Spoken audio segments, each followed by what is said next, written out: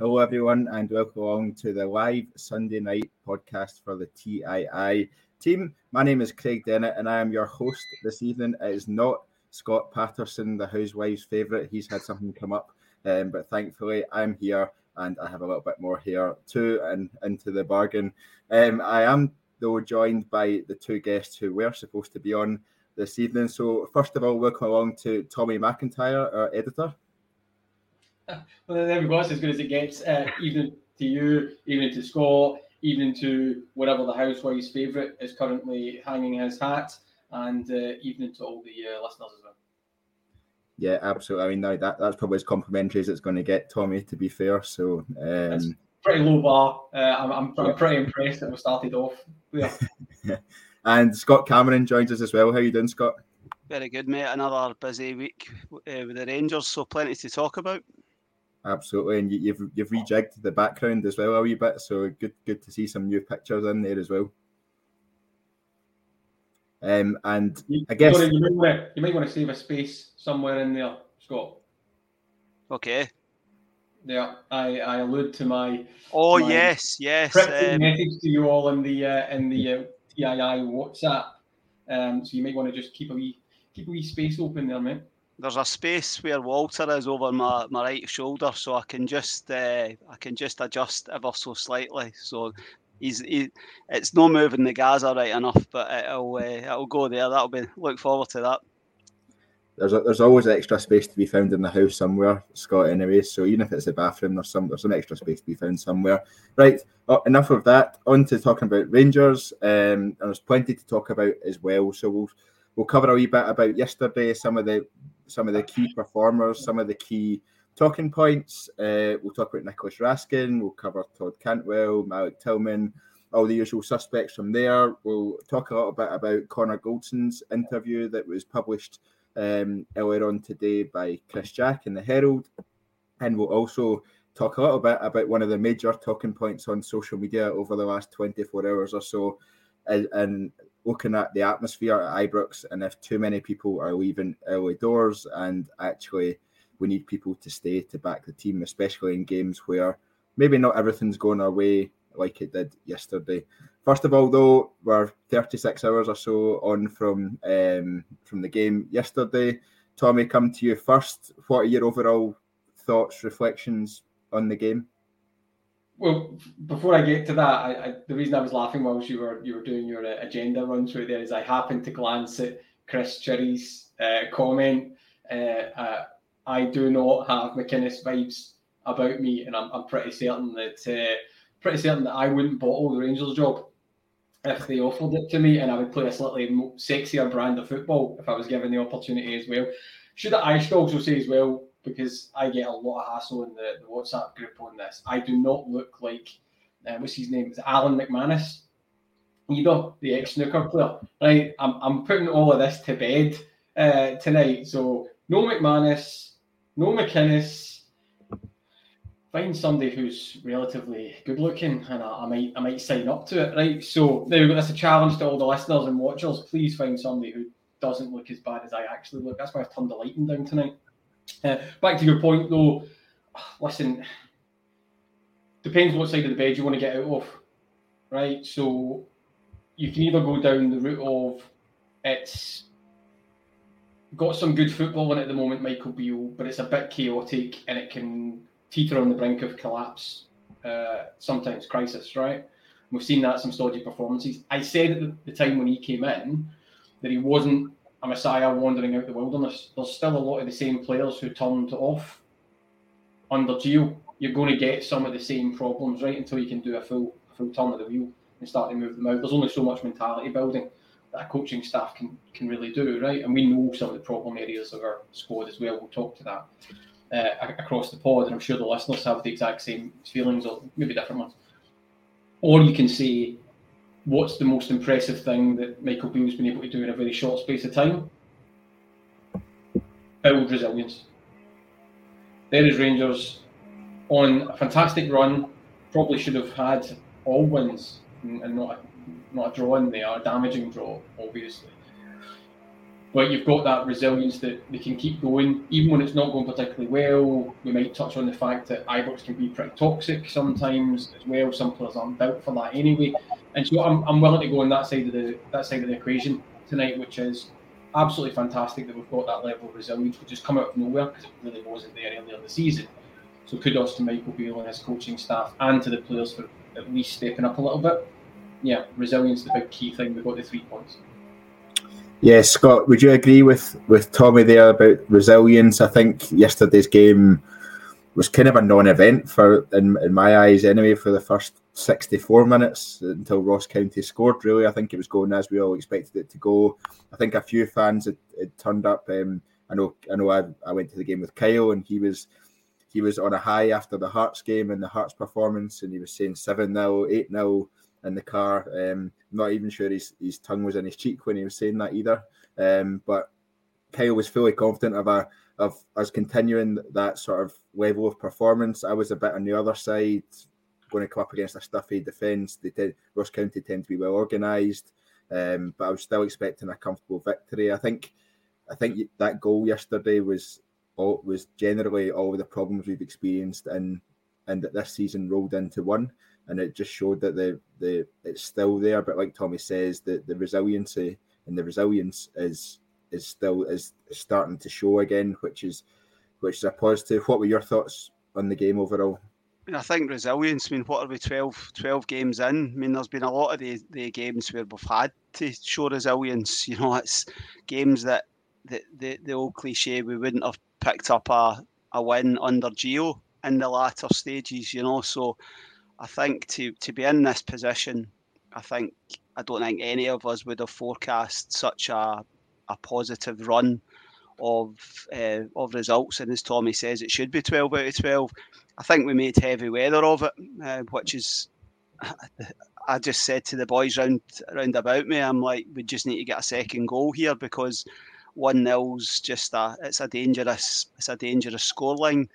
But there's positives, and I think I'd rather focus on the sort of the positive aspects of what we are doing well. I think Michael Beale's very honest. He speaks very, very openly on all subjects, and I thought his post-match was pretty.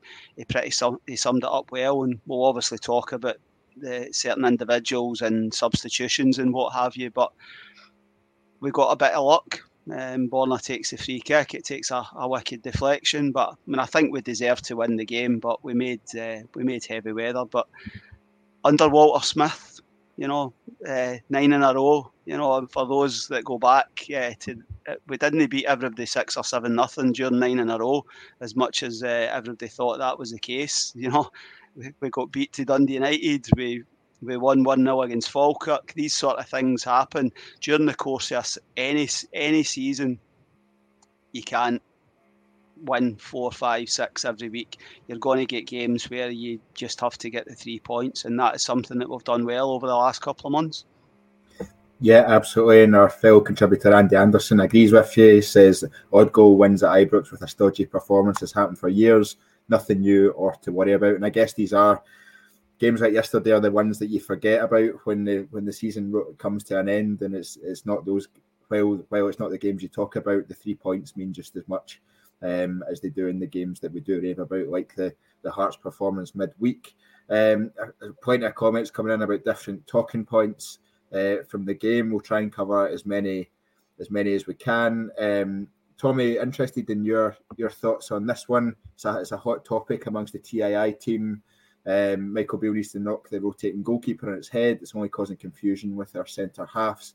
I don't think John McLaughlin necessarily covered himself in glory yesterday with his performance, albeit I didn't think he did much wrong outside of how he came out for the Ross County goal.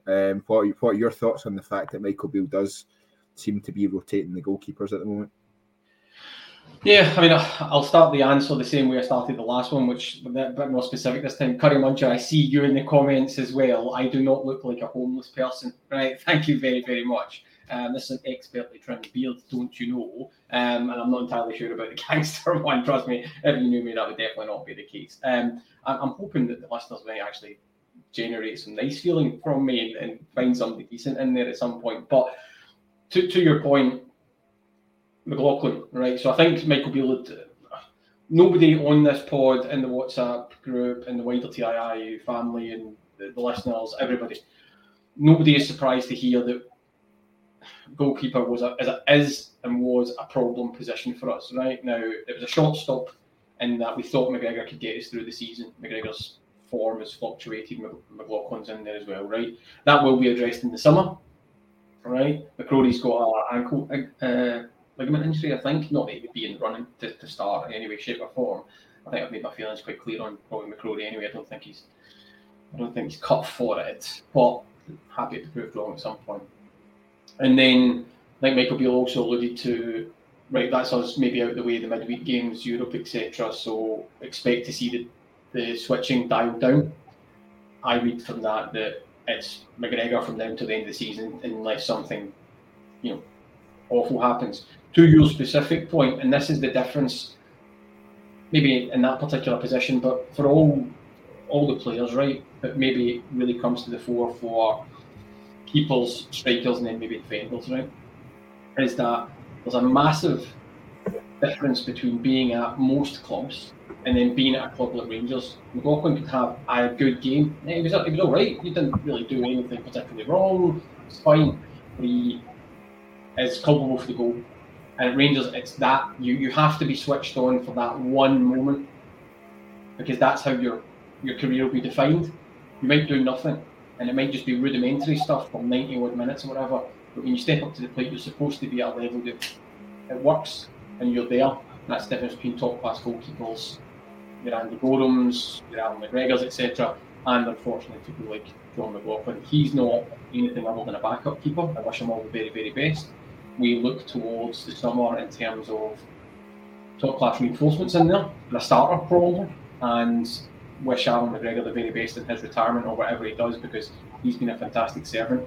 But that's essentially that conversation in a nutshell, and that's the reason why McLaughlin will never really generate the positivity, because every chance he's had, there's always been a little rip in the blanket, a wee kink type of thing. He's just not somebody you hand your confidence over to.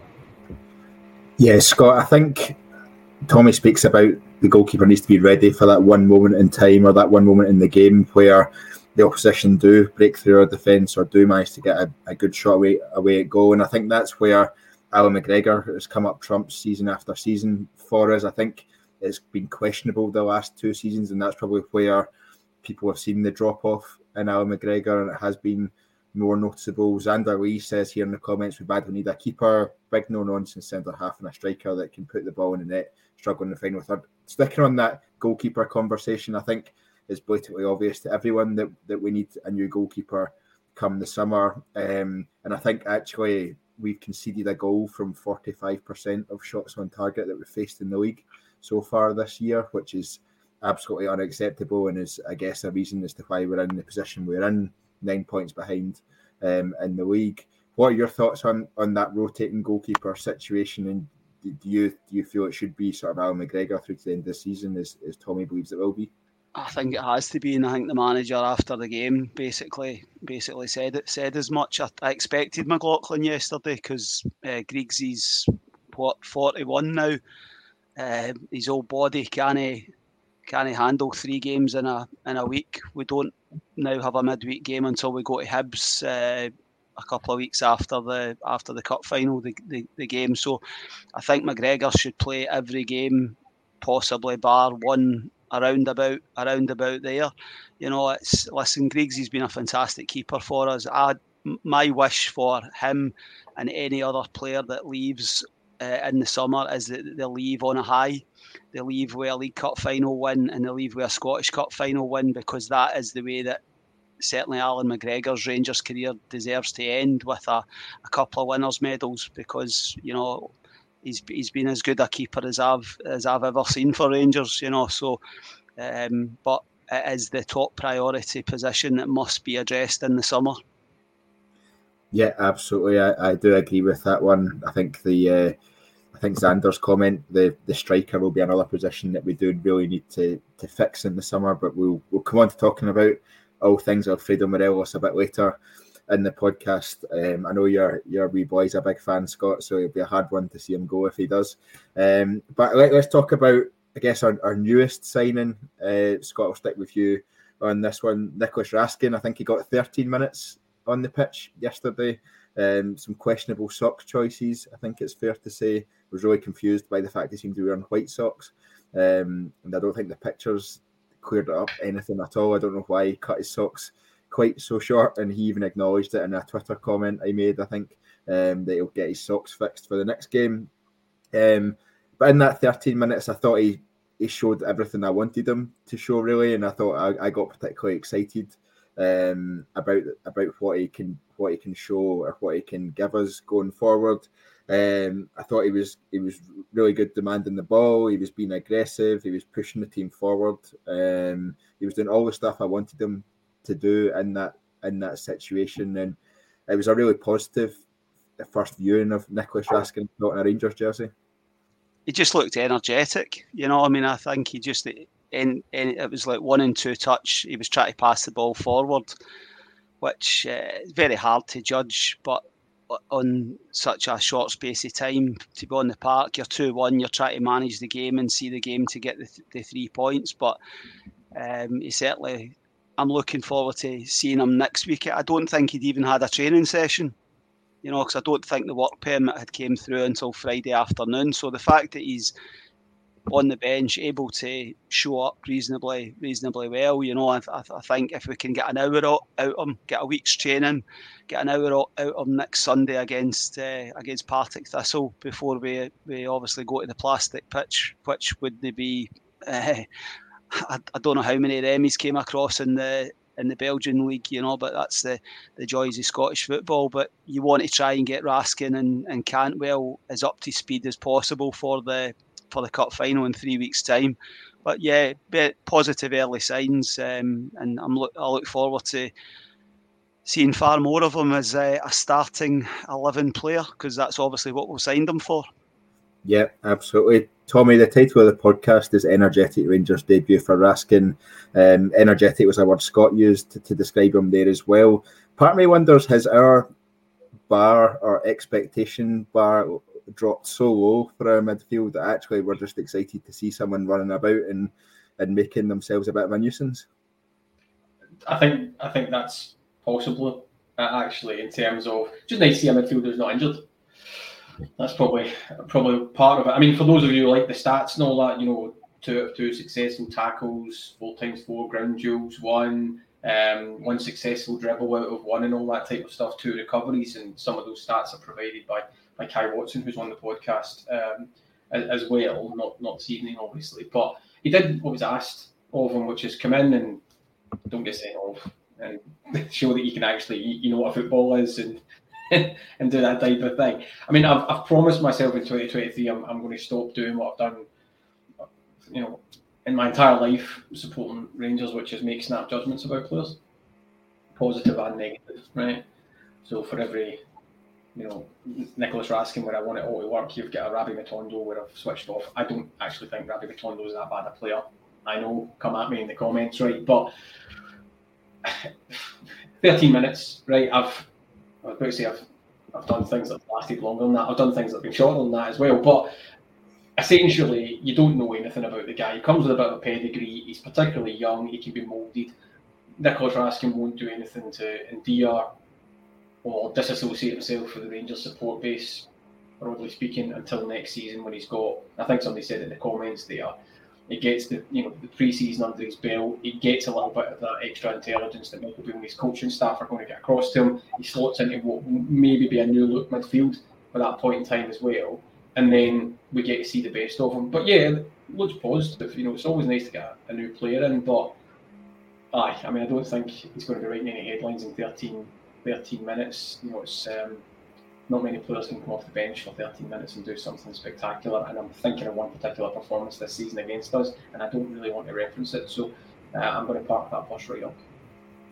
Yeah, we'll move on at that point. But I've got Nicholas Raskin arrived with the nickname the Pitbull, and I guess Jockney in the comments here kind of suggest that he started to see that already. Jockney says his first involvement was to rescue a guy twice his size off the ball from an opponent's throw-in. He'll do for me. I think it was just that. I'll go for the word energetic performance that they put in over that period was what caught people's eye. But I think it'll be really interesting to see how he comes into the team. And Michael Beale said at the start of the transfer window he only wanted to bring in players who were going to start. So Scott, given that would be the case, and I would expect it to be the case, to be honest, given the hype that has surrounded Nicholas Raskin pretty much since the summer, and the sort of rave reviews we've seen from people that have watched him play beforehand. Where do you see Nicholas Raskin fitting into the team, and who do you see him replacing in that starting lineup? We were talking about this at the game yesterday. I think the game on Wednesday night away to Hearts, the way that Kamara and Lundstrom, I think he'll be one of the two. So it'll be Raskin and one other. You'll have three players in advance, and the whoever the centre forward is. So I think Raskin and potentially Jack. I'm just playing. It could be any of the other three, to be honest, with Cantwell, Tillman and Ryan Kent ahead of they two, so that's how I would expect it to line up. I know that wasn't how we sort of had so many attacking players on the pitch yesterday, but that's where I think Raskin will fit in. I think he's between a 6 and an 8. I think going on pods I've listened to and what him and the manager have basically said, but I think he'll be one of. I've changed my argument, my thoughts with regard to this. It's always been two sitters. In the past, we had Jack and Kamara holding hands with each other in the middle of the park. I think the idea is that you're going to have one deeper, and then the expectation is the other player is going to be Nicholas Raskin, potentially more energetic. And I think Teddy Bear's bang on. He's got far more to offer than just I think he can do the sitting midfielder job, but I think just on what we saw yesterday, I think his energy, getting about the pitch and what have you, I think that's where he'll fit in, Craig. Tommy, sorry, Craig. Sorry, just I think you might be coming to me there anyway, but I wanted to just on that with, if you look at Morelos, Hadji coming back, Cantwell, Kent, Raskin, I think will be Raskin questions of defences. There we go. That's my pun. I'm willing to stand by it. I've been practicing that all day, by the way. So yeah, there we go. This is why I'm not wanting to appear on the pod that often by the group. I think that's broadly correct, and maybe that's the revision to my earlier answer. Actually, Scott raises a very, very good point, and I think that the comments back this out as well, which is what's Nicholas Raskin's number one job, right? It is to make sure he forces himself into the first team. And I know Michael Beale said, bring in people who are starters, right? So maybe in that kind of vision, it doesn't do anything to take himself out of the team. He has to show that he can fill the jersey, for one of a better cliche, right, on a Sunday night. That's maybe what you're looking for. Now, I think the wrestling people and all that's great. He's showing a bit of fire, showing a bit of desire and all that as well.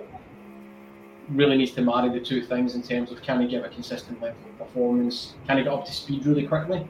Big difference between 13-minute cameo and everybody did good for you versus you're struggling and you're brought in off the bench or you're in the starting lineup and you're expected to create something. Ultimately, can he do that? Can he become a mainstay over the next month or so? Or indeed, is the management team, the coaching team, going to be a bit selective with him, primarily because they don't want to taint him with what might not be an amazing end to the season? We never know, right? And then bring him back round fresh, if you like, come the start of next season and bed that in and get that new look of play. It's always a difficult, conundrum. How far do you go with somebody that's brand new, given how late it is in the day, particularly the title race? So there might be a little bit of thought process into that as well. Yeah, I think so. I think we will see the manager rotate those midfielders for the rest of this season, and it will be interesting to see how the partnerships form and what the best combinations are. I have no doubt that Nicholas Raskin will be will almost cement his place in there. It'll be interesting to see who his partner will be. That kind of brings me on to the next point I wanted to, and I'm kind of going to use this podcast to push out a personal gripe of mine, and that is currently with Ryan Jack's performances in the team. Kyle, I promise I didn't plant this with Kyle, although I do sit next to him at Ibrox, so it might be why he's put this comment in. He says, does Raskin come in mean the end for Jack at Rangers? I think Scott Hughes kind of suggested that it was either Lundstrom or Kamara that Raskin would probably replace in the starting lineup. But I guess my personal gripe with Ryan Jack at the moment is that I think he's actually causing us more issues than he's giving benefits to us at the moment. I think whenever he gets the ball, and I noticed it particularly yesterday, and it was a real frustration I had, he slows the game down and almost lets the opposition into their shape before he starts playing. And then even then, when he does start playing, he will play the sideways ball out to Tavernier or out to Barisic. Very rarely is he playing the ball forward towards a Cantwell, for example, or towards a Lundstrom when he was on for the first 10 minutes yesterday. And on quite a few occasions as well, he almost second guesses himself. He goes to play what is the obvious pass and what is the right pass to play in that moment. Then he'll do a Cruyff turn and he'll go back out the way the ball came from and almost play us back into traffic, generally to Borna Barisic, who then I thought he had a good game yesterday, but he's put in some difficult positions just by the fact that Ryan Jack gives him the ball when he's surrounded by 2 or 3 opposition players. Scott, is that something you've noticed, or is it me just picking on Ryan Jack? I'm not a fan of Ryan Jack as the deepest midfield player, which is what he was yesterday after Lundstrom went off. I do agree with you. I think he does slow the play down. If Ryan Jack is to play, it's doing what he's been doing in the last few weeks. Where was it? The semi-final against Aberdeen, breaking forward, getting a bit lucky, scoring the goal. Tannadice, I thought he was more advanced, and I think Michael Beale's been wanting that from one of the 2 midfield players. So I thought yesterday he was being asked to do something that he hasn't really done under Michael Beale in the last couple of months. Ryan Jack will get another contract. I think the manager spoke about it. I think the Scottish situation is a huge factor with regard to Ryan Jack. And I think I've spoken about that for a while. It is a huge factor for him. Even though we've signed Nicholas Raskin, I still think we still need to sign another starting midfield player to play alongside Nicholas Raskin. I still don't. I would have Jack, Kamara, and Lundstrom as squad players, or potentially Glenn Kamara gets moved on for a fee in the summer, But Jack for me is a squad player moving forward. But that's so I agree with you, but I think he'll be here for a bit longer. Yeah, I think a squad player is probably a fair description of where I see him. I guess my frustration comes in the fact that he is starting the vast majority of games at the moment, and actually he's probably having a negative impact on the style of play we're wanting to see. Kyle1872 comes into the comments, says we really need to get rid of players like Jack. These players have failed over the course of their time here. Pains me to say it, but sentimentality over 55 needs to stop. I don't think I'd go as far as saying players like Jack have failed. I think Ryan Jack has been a really important player for us in recent years. I think it's really been since he's came back from his most recent injury that we've seen him almost take a step back in his performances. Tommy, what's your thoughts on the Ryan Jack situation?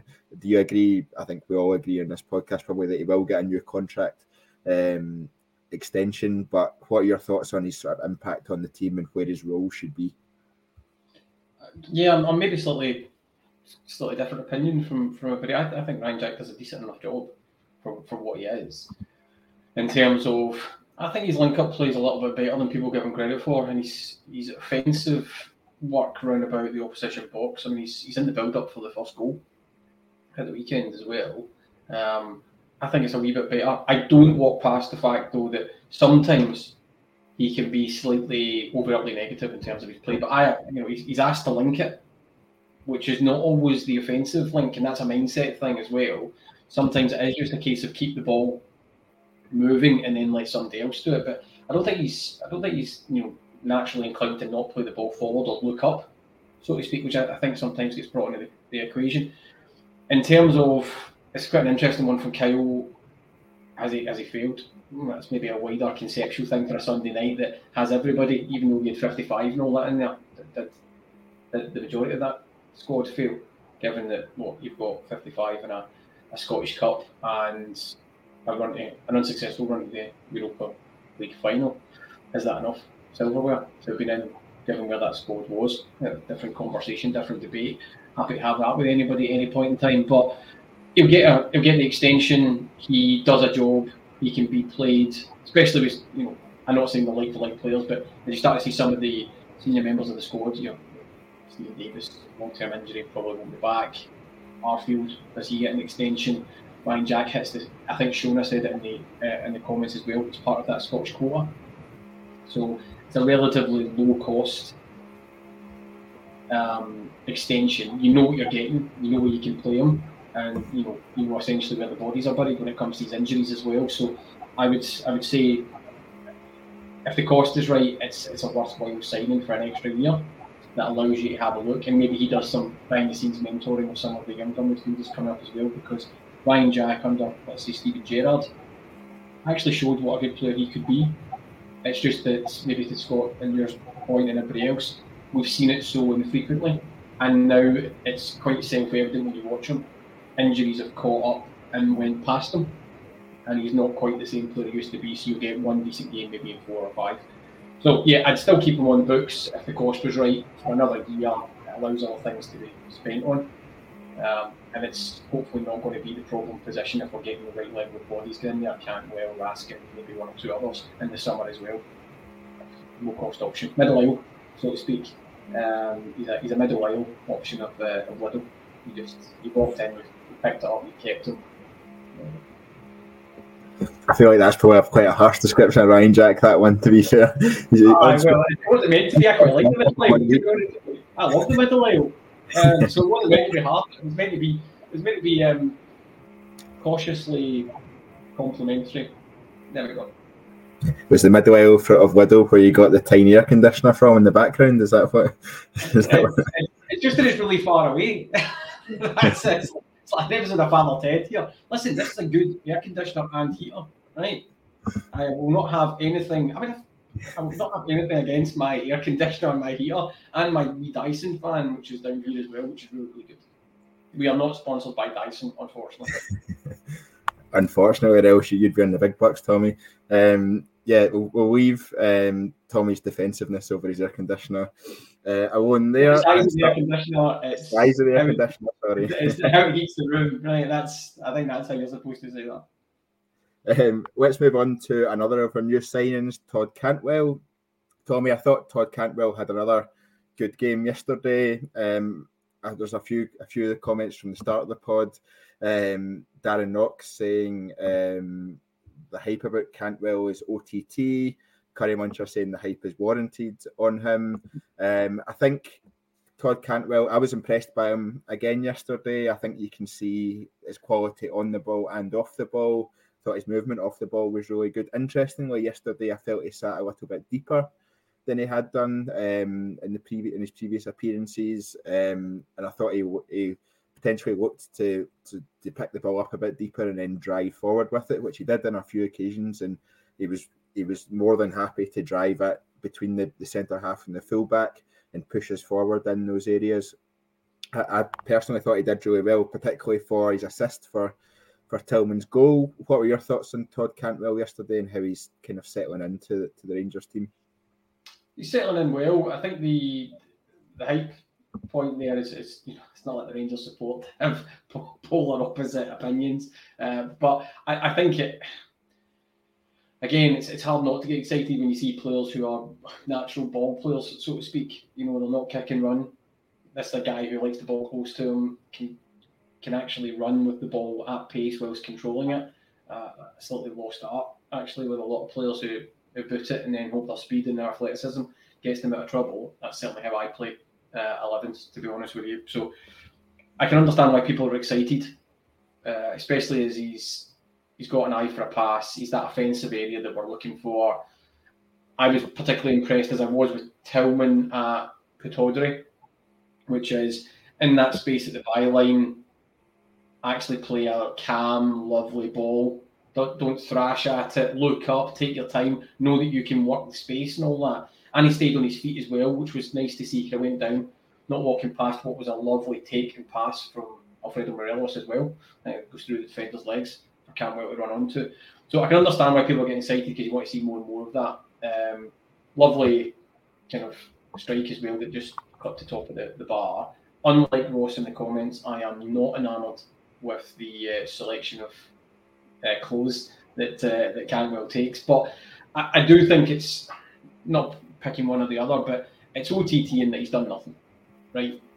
But we're all excited because we know where some of the problem childs have been in their squad, and to see players like Cantwell coming in, who is a good player, who will absolutely develop at Rangers, who will probably get us a much better fee, etc. It's hard not to get excited. But I do get the realism across that in terms of he's not done anything yet. Wait till he lights him up. Right now it's all just a bit, all right, well, he's not terrible. He's not George Weah's cousin type scenario, right? For those of a certain age who remember that story, right? He's not there, which means it's really positive. Same with Raskin, it's positive for 13 minutes, but you know, spare me sticking him in the Hall of Fame already, please. Yeah, Scott, I think in terms of the assist we saw from Cantwell and a few of the passes we saw as well, I think that's kind of the signs of what I hope to see moving forward and how he impacts our play. And he seemed to, particularly when Malik Tillman came on, the two of them seemed to link up particularly well. Are you excited?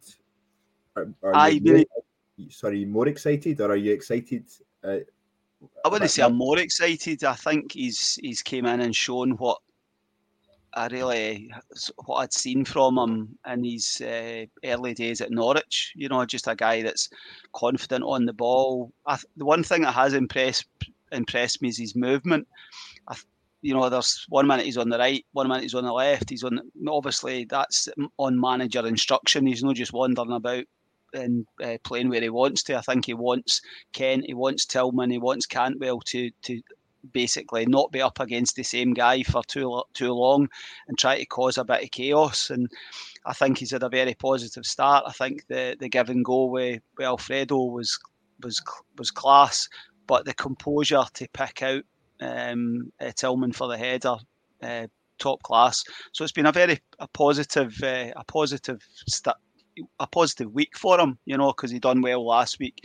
He done okay for 15-20 minutes when he came on at Hearts. So I think he's done well. And you've got to remember, he'd barely played at Norwich, from about November time. So I think it's been a good week again, a week's training. Get an hour out of him next Sunday, and hopefully by the time we get to the end of the month, he's getting closer to.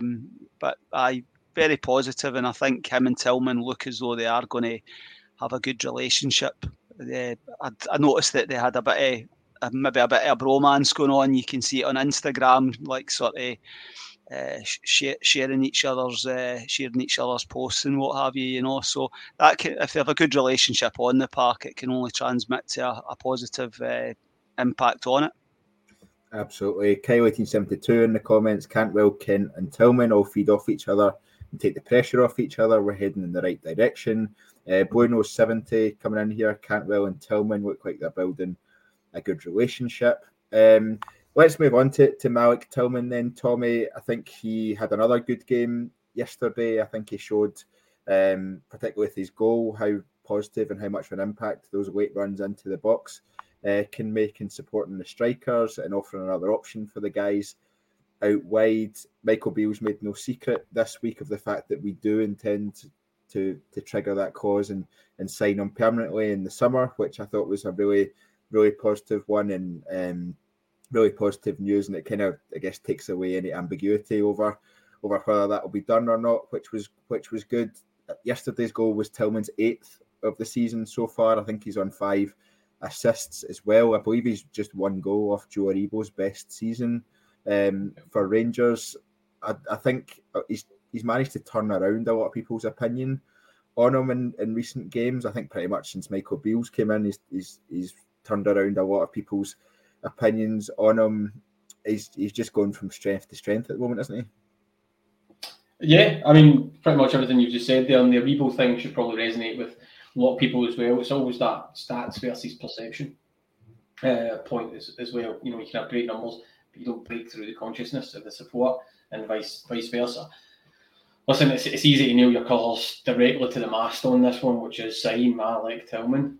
Right, it's a no-brainer. But 22, 5 million, whatever it looks like. I'm not entirely sure if I recall if there's a sell-on clause baked into that exclusive deal that we've got with Bayern as well. I would imagine so. Bayern tend to be very, very good in terms of their contractual negotiations as well. But yeah, I think off the back of Ajax and stuff like that, he was getting a lot of hassle. You need to remember he's 22, he's going to have bad periods. But yeah, you sign him all day long. He is a great player. I think he'll do great things in a Rangers jersey. He's also an asset. You get him at that cost, that young. That's good work. And then from a commercial aspect, good exposure in America and that market and stuff like that as well. So you can go down that track if you particularly want to. Not that Rangers are a commercial first entity or anything like that at the moment, but it's always good to keep one eye on that and expect to see Malik Tillman in an AC/DC shot at any point in time. But so that's pretty much as simple as that. The performances under Michael Beale have definitely ticked up. He's got a good work ethic.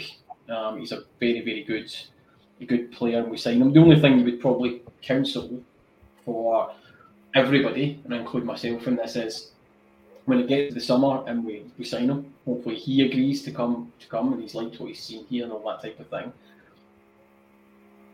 Then remember that's potentially 5 million out of the budget in the summer. So yes, he's been here.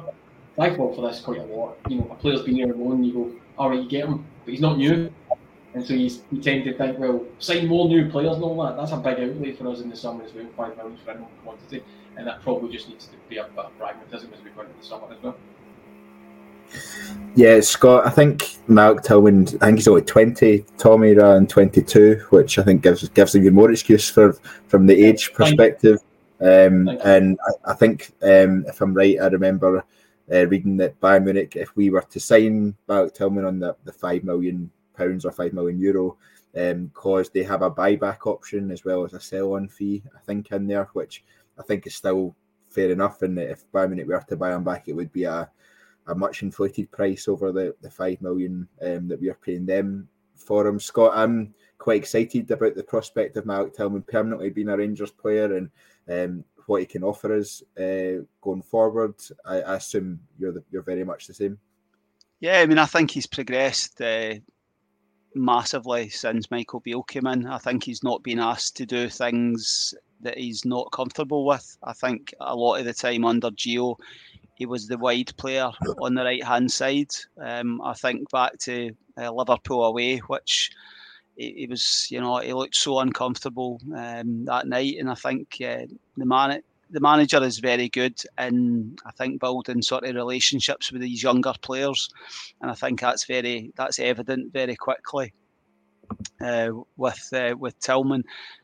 We all get blinded by his numbers, this player's numbers, that player's numbers, but a guy with 8 goals, February, he's still got 4 months of the season to go. I mean, it's not out with a bounds of possibility that he ends the season with 15 goals.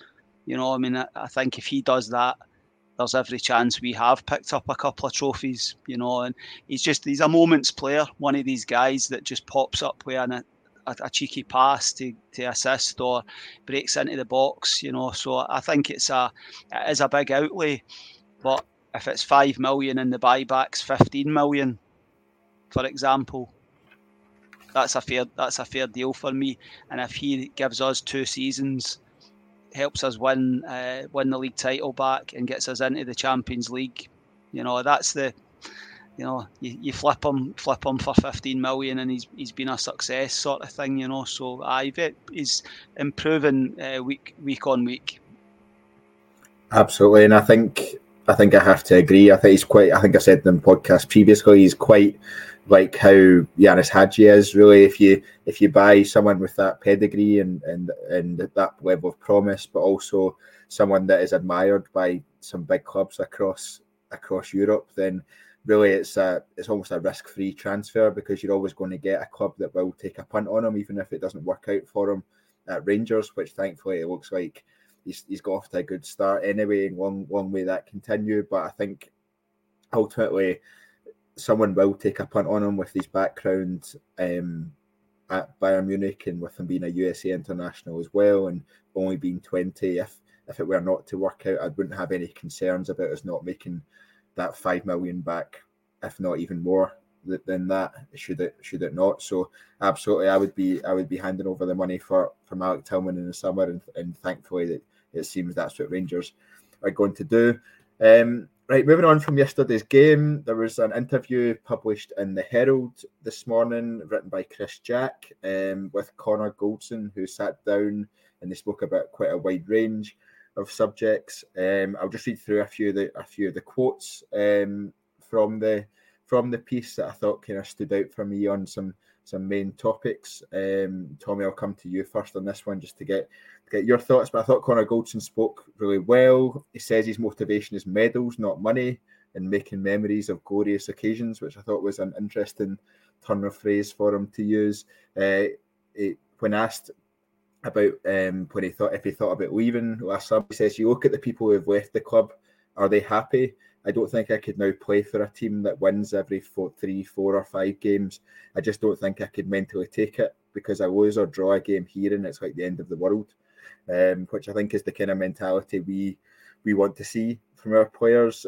Speaking on potentially retiring at Rangers, he says, "Yes, I do feel content enough to retire at Rangers. I am in a really good place physically and mentally. I love my club and what it represents. I love the pressure that it gives me on a day-to-day basis to work hard to be even better." On Ryan Kent and Alfredo Morelos, obviously their contracts are up at the end of the season, and he was asked a few questions just because he was in a similar situation last year.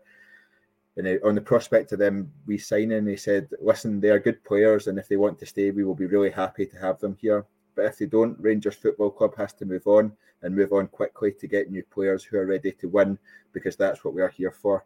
Tommy, I was really impressed by Connor Goldson in that interview, and I think it felt more open and honest than interviews he's given in the past. What were your thoughts on his comments? Yeah, well, it's hard to disagree with anything you've just said there, and there's some elements of the interview which are really interesting. I'll let Scott pick up on some of that as well. But it is nice to hear directly from Connor Goldson. He's not somebody who does a lot of interviews. I thought there was a slight dig at maybe previous handling of that type of stuff within that interview as well, in terms of being able to actually interact with the fans and say this stuff. Now I think that's one of the lines in the interview, but yeah, it tells you something, so Connor Goldson is polarised sometimes. I think, as he says in the interview himself, and I've said it previously too, he's human, so he's going to make mistakes. All defenders make mistakes, right? You take Connor Goldson out of that Rangers team, it is self-evident watching them that he is the absolutely fundamental part of the defence.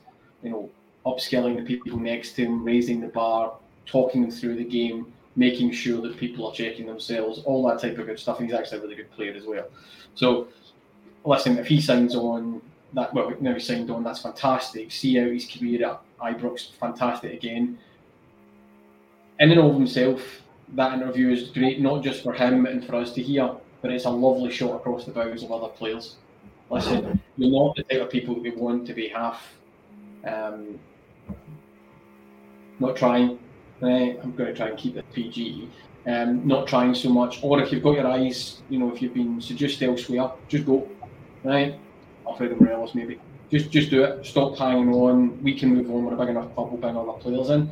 And then, quite rightly pointing at people like maybe a Windass, a Candace, all these type of players as well, who were part of something, were sold on a project, decided at a certain point they didn't want to be part of that project anymore, and then went, and where are they now? You know, it's hit and miss type of scenario. So it's great to hear what is your de facto captain talking. Yeah.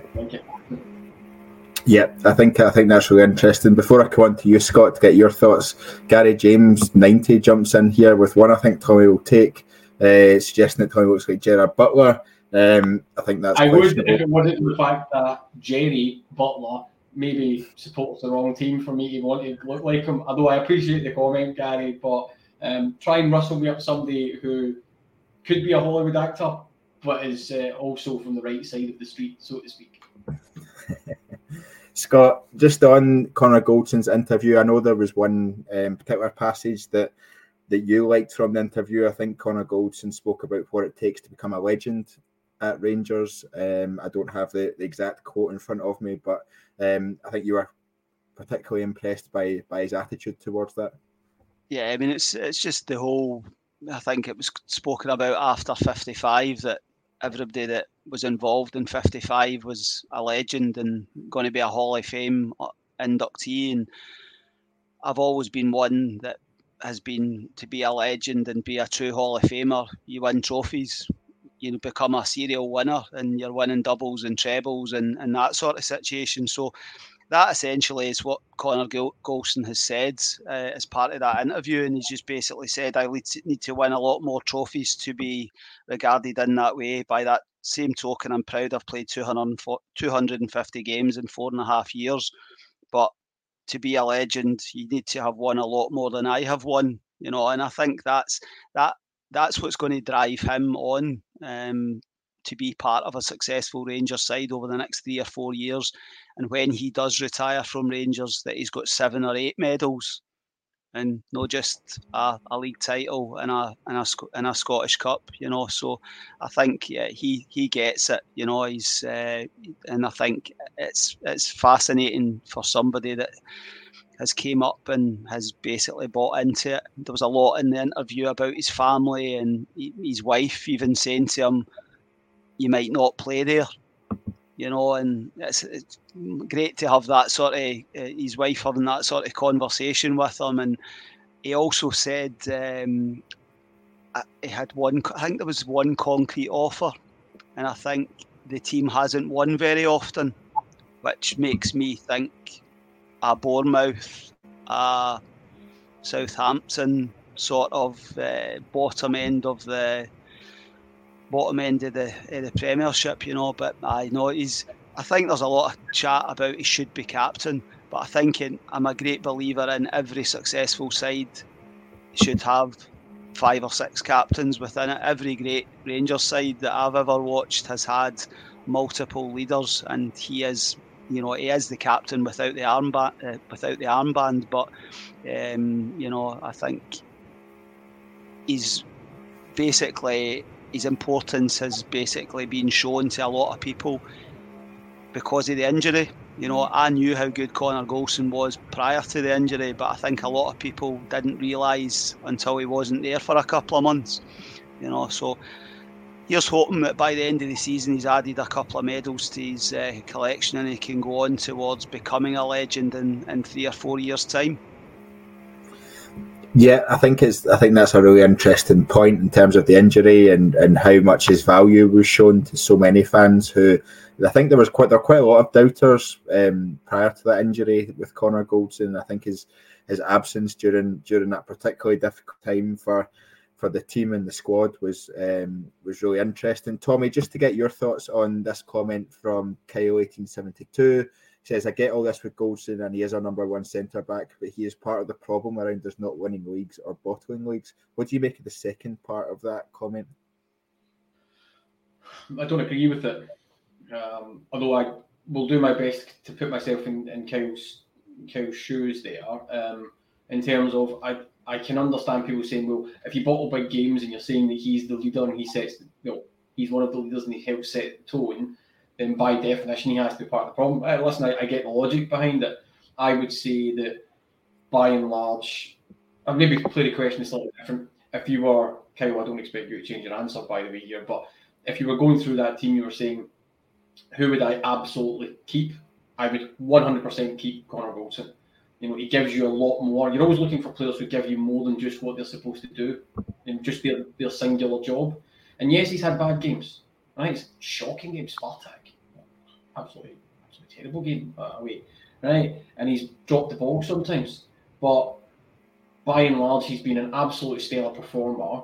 His physical attributes in terms of run of games without getting injured cannot be overstated in the modern game. When you're going quite a lot, I don't take all of that as an excuse that professional athletes getting looked after. I don't always buy the Jurgen Klopp type of scenario here, but I don't naturally think he is one of the problems.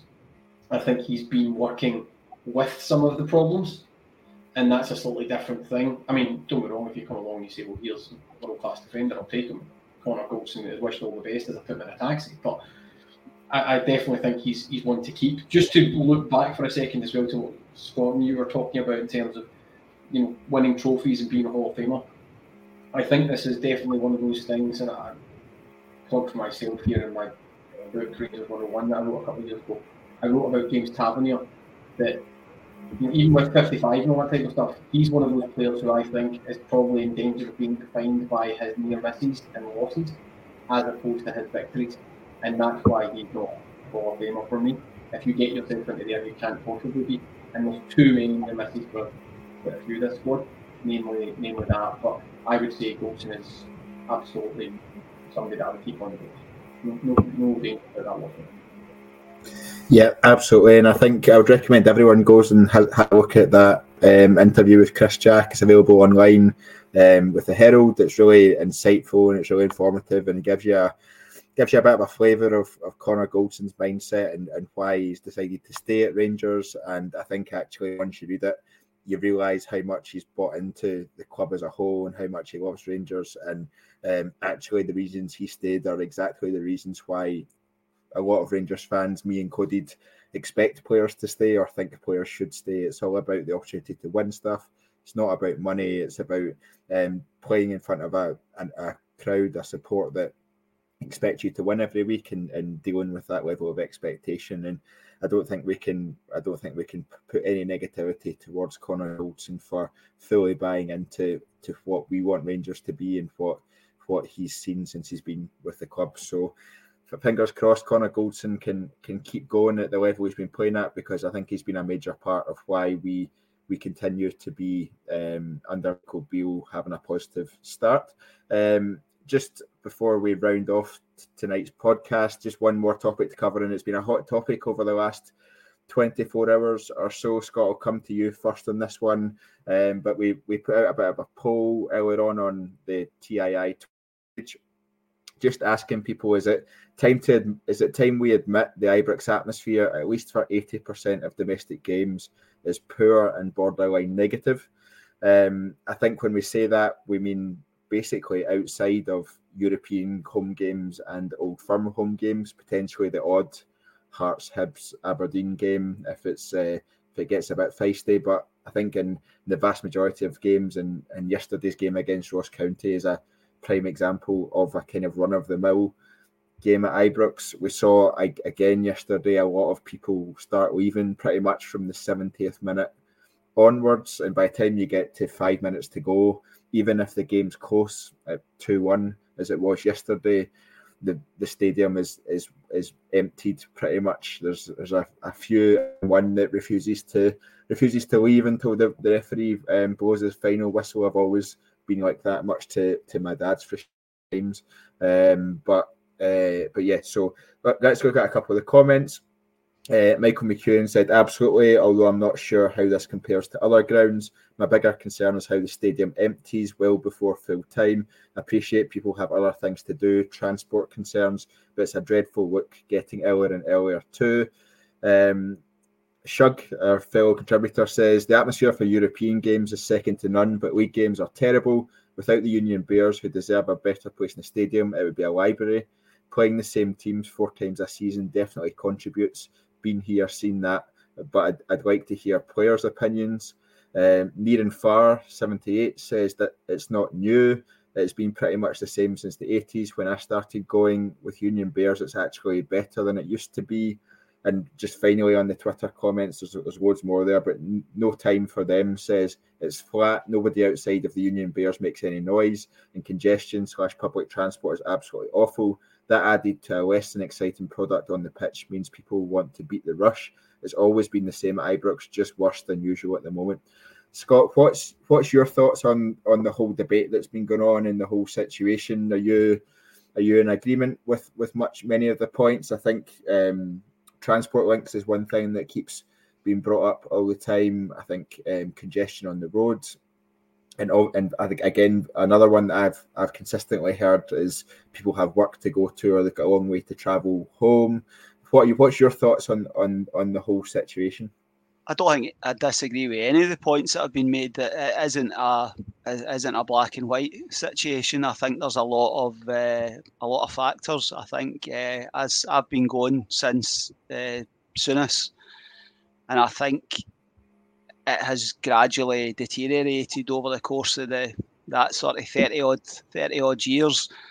The transport links, I think Shug basically talks about the boredom. You know, I mean, I do, even myself, I find it difficult to get up for seeing Motherwell, St Mirren, Ross County. You know, I've seen them play so many times, and you know the sort of game that you're going to get before you go, sort of thing. You know, and it's but it's the visual that I'm struggling with. It just doesn't look great. I mean, we're talking there at the start of the pod about Nicholas Raskin in his media during the week. He's talking about Ibrox and Cantwell's family was up for the game and what have you. Look forward to see Ibrox rocking, and there we score the second goal, and I don't know what 2/3 of the stadium, that's their cue to go to the Loudon for a couple of pints before they get their supporters bus, jump on the subway, jump in their car to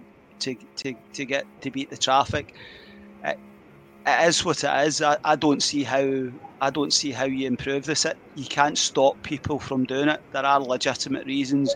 Elderly people that have to leave early to avoid being caught, and people that they're starting their work at 6 o'clock or whatever it may be. You know, so it isn't an easy situation to solve. I just think it looks worse at our stadium than I watch all the football on Sky.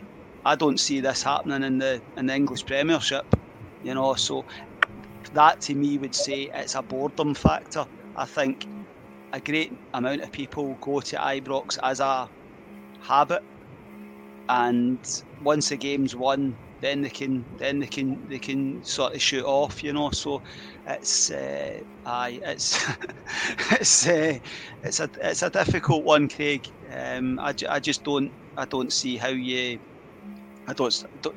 you stop people. You are entitled. You are a supporter. No supporter is more important than anybody else. Union Bears, or you know, somebody sitting in the director's box. We're all Rangers supporters that want to see Rangers playing well and putting a good performance on. But it's you know, if I had an answer to it, but you can't stop human behaviour and freedom of choice, and you pay your money, you can do whatever you want, obviously within the regulations of what you're allowed to do within the stadium. Yeah, I think that's an interesting point about boredom. And just as a side point, I hope you all enjoyed taking a tumble with Tommy's iPad there as it fell off. I was trying to do the subway loyal, and I was going to leave the pod a couple of minutes early, but I've decided to stay. Tommy, what did you make? With it now, so if everybody just tilts their head, then that should be fine, and we'll all get through it. Tommy, what did you make of Scott's point, I guess, around the boredom factor? We don't see people leaving. You see the odd person leaving at European games or at during Old Firm games. You see them leaving maybe 10, 15, but the stadium's largely full at the end of those games, unless it's against Liverpool, and we won't speak about the result on that night again. But I think it's interesting that the variety of points that are put forward, but I think it's I'm still disappointed by the fact that more fans don't stay till the end, and it's something I don't understand. If you're going to see a sporting event, why not stay till the end and see the full event as such? What do you make of Scott's Scott's thoughts on it, and secondly, what can we do, if anything, to try and change that behaviour? Okay, so probably a couple of things. I broadly agree with Scott's comments. I would say as well, anything could happen with this camera in the next couple of minutes. So we could end up anywhere, right? Is what I'm saying. I might be doing this pod lying down in a minute. It's all happening. So in terms of synthesis of all those things that we've just spoken about, which is by and large, and I include myself in this, right? Season ticket holder. I go along. I tend not to leave early, even though I drive quite a lot. I don't mind staying at the end. Do I sit and sing my heart out every single domestic game? No, I don't. Simple as that, right? And I'll challenge anybody to tell me that they really do. Maybe you be aside, right? So there's a certain level of boredom inherent in people like Ross County and all that rocking up, right? There's also a certain level, maybe if we challenge ourselves, of entitlement in terms of we expect to smash these teams. And if it doesn't quite work out that way, we don't tend, I'm being very broad brush here, but we don't tend to go positive. We tend to go, how come we're not smashing this team? Right? We tend to forget there's a team on another team on the park that we need to beat. Right? And hard work is not a bad thing, to come to Ibrox with. If teams want to work hard, they'll make it difficult. And then you start to look at some of the wider things, which is the transport links around about Ibrox are horrendous. I mean, if you were a city council and you were going out your way to make it difficult for a club you didn't like, you would design the transport links round about Ibrox. Right? It's absolutely the case. And we've spoken, the club's engaged with the council and Network Rail, etc., but maybe reopen the Ibrox line even just on match days. That's been ongoing for a couple of years, and I think it's kind of buried somewhere in the waste ground. It's one of the reasons why Edmiston House is so important to the club's infrastructure and go forward position as well. Exactly for that is to get people in early, create a buzz, and then get them to stay as well. Don't run to the subway to Scott's point to go and have a couple of pints, wherever. I mean, you want a pint whatever you want, but the club's trying to make it more of a match day feel as opposed to, and I think this will resonate with a lot of people on this pod and listening as well, which is sometimes it's a wee bit of I need ball on, right? It's cold, it's wet. I know I'm in for 90 minutes. I maybe know the greatest football up against a team who are going to work hard against us, but I'll go because I love the club and I want to support them. But what does that support look like? Filling the seat. And again, I'm not going to go at anybody there, and I'm certainly not going to go at people who work and have to get away, or people who travel from different countries to come and watch the team as well. People might have legitimate reasons for leaving, and I also include myself, primarily with that, not singing all the time, but what atmosphere are we trying to create? I don't think you're ever going to unlock Ibrox bouncing for 90 minutes for a Motherwell, a Kilmarnock, a Ross County. I'm sorry, they're just not big enough fish to engage and excite the Rangers support. It's just really that simple. Yeah, I think it's one that's going to go on and on, I think, and be a debate going forward. I think a few of the comments actually said that it's been going on since the 80s, so it's not something new. I think it's potentially more visible now, and there's obviously the waiting list for the season tickets as well, which suggests that there are more and more people that want to get into the ground. So I guess there's an added frustration if those people are struggling to get their season tickets or they're on a waiting list and then are looking at the coverage and seeing that the ground is 3/4 empty with 5 minutes to go in a game. I think you could understand that frustration as well. Scott, I think just to round off the podcast, one of the points we made in the question was around the atmosphere being borderline negative at Ibrox these days, and I think I sit on the club deck. I know you sit a bit further along in the club deck from me, and there are every single game there's people having a go at every touch that Fashion Sakala has, or every time Borna Barisic turns to play the ball backwards, or even sometimes the players don't even have to touch the ball and they're having a go at them. It does seem that sometimes people just turn up and have a moan at the team, and that's all they're there for. Or it seems like sometimes people don't just enjoy the football, or aren't there to enjoy the football. They just want to have a bit of a moan. Is that something you've seen an increase of in recent years? No, not for me. I think it's always. I think Ibrox has always been a tough crowd. To be honest with you, you know, I mean, I think Kevin Thompson once said, "You're only as good as your last pass," you know, and there's nothing truer sort of situation, you know. So it's Rangers crowd is a hard one to keep with you, sort of thing, you know. So it's like 1 week Connor Golson can be the Ballon d'Or contender, and then the next week he's Emilson Krabari, for those that can remember him for the banter years, sort of thing, you know. So I don't think I think some people, you know, like to get vent, you know. It's like, yeah, every touch is a tackle, you know. That's what it felt like with Fashion yesterday. I was getting frustrated with him at times, but I was just getting frustrated, you know. There is that, you get that frustration, and I think it is what it is. It's just, it's a hard crowd to please, and it's always been the same. Yeah, Tommy, I'll come to you for the final thoughts on that one. I think I've always known that the Ibrox crowd is one that can go against you pretty quickly. I think opposition managers know that as well, and it's always part of their team talk when they come out and they say, if you get an early goal or if you're able to keep it 0-0 up to 60 minutes, then the crowd will start to turn on Rangers and start to pile the pressure on. How much of an impact do you think that has on the players as well? How much do you think they notice it? How much, for example, yesterday, 85 minutes and the stadium's 3/4 empty, do you think they notice that, or do you think they play how they play and that's that? I think it's hard not to notice it. Even if you're concentrating in the game, it's hard. You can feel a shift in a crowd. You know, we've all been parts of crowds. You know, that many people disappearing, it's hard to miss it. I suppose does it affect the performance?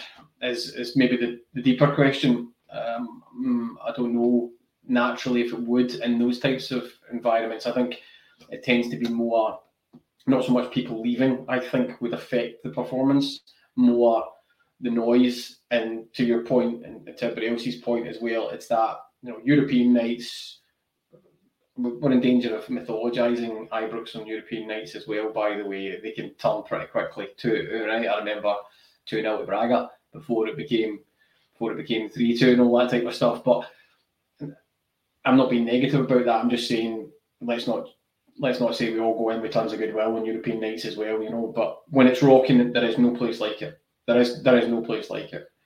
What I think maybe impacts the players is the energy they would get off a rocking Ibrox does drive them forward. I think players have been on record as saying that, right? That's fine. I think players, we also know, tighten up when it's the negativity, the booing, every touch, every pass. I mean, you need to remember, players like Sakala, I should say this every time I'm going to say Sakala is not the answer, right? But forward players in particular are built to lose the ball, right? Because they're the ones that are trying things, and there's packs of defenders whose job it is to intercept that ball and stop it from happening, right? So they are inbuilt to lose it quite a lot, and then maybe that just tightens up as they hear a lot of negativity even before they've played a pass. So they do go inside, they play the 5-yarder, they go back as opposed to taking their man on because they don't want to hear the groans, and that's something that we need to think of as a support, but also does have the ability to separate the wheat from the chaff in terms of players who are built to handle that pressure. Because it's those players that keep coming back. If I use Ryan Kent as an example, gets a lot of the boo, or was getting a lot of the boos, all that type of stuff. Ryan Kent does always show for the ball. Hasn't always been top quality, but he always shows for the ball, which is why I'll stick with him. And that's never a bad kind of tool to have in your locker to say, well, actually, you can tell this player's just hiding because it doesn't like the fans being on his back. Right, well, you can't be wearing that blue jersey for a long term then, because you need to be stronger inside. You need to have an element of steel to pull on the Rangers jersey.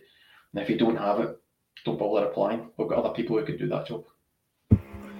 Yeah, I think so. And I think it goes back to Connor Golson's points in the interview earlier on about having the right mentality to be a Rangers player. And and all the qualities that needs to be, and that he feels he thrives in the pressure of needing to win every week, and he doesn't think he could disappear to another team and only win every third, fourth, or fifth game kind of thing. And it goes back to that mentality, and dealing with that level of pressure all feeds into that consistently. Right, we're well over the hour mark, and I think I've kept the guys well beyond the Call of Duty for this for tonight's podcast. So, Scott, thank you very much for joining us. Thanks, guys. It's been a good chat, and hopefully my 2 kids are sleeping by the time I leave this wee room. And Tommy, thank you very much for joining us too. Yeah, always a pleasure. Thanks to you both. Thanks to all the listeners. I'm away to see if I've got concussion from being hit by the camera and falling over. Absolutely, you're a way to brush up on your Gerard Butler comparisons as well. So Scotland, welcome to Scotland. I think he's that guy for the Burniston. If anybody remembers that segment in terms of Scotland. Aye, there we go, Gerard Butler. Jeez, he peeps, man. Absolutely. And on that note, all it's left me to do is to thank everyone for listening. Please remember to like the video if you've enjoyed the content. Also remember to subscribe to the TII YouTube channel. We're very close to 5,000 subscribers, so please, if you've not subscribed already, please hit that button, turn on the notifications, and help us reach that milestone. In terms of what we've got coming up, I'll be back tomorrow night with the live Monday bulletin. We'll start looking ahead a little bit to Partick Thistle, and we'll look a wee bit back as well around sort of Michael Beale's first 12 games in charge and what it's shown us, and where we hope the team will progress over the next few months as we go towards the end of this season. Kyle will be back on Wednesday evening, and then it'll be full steam ahead through to the Partick Thistle Scottish Cup game at the weekend. So thank you very much for joining us, and until next time, goodbye.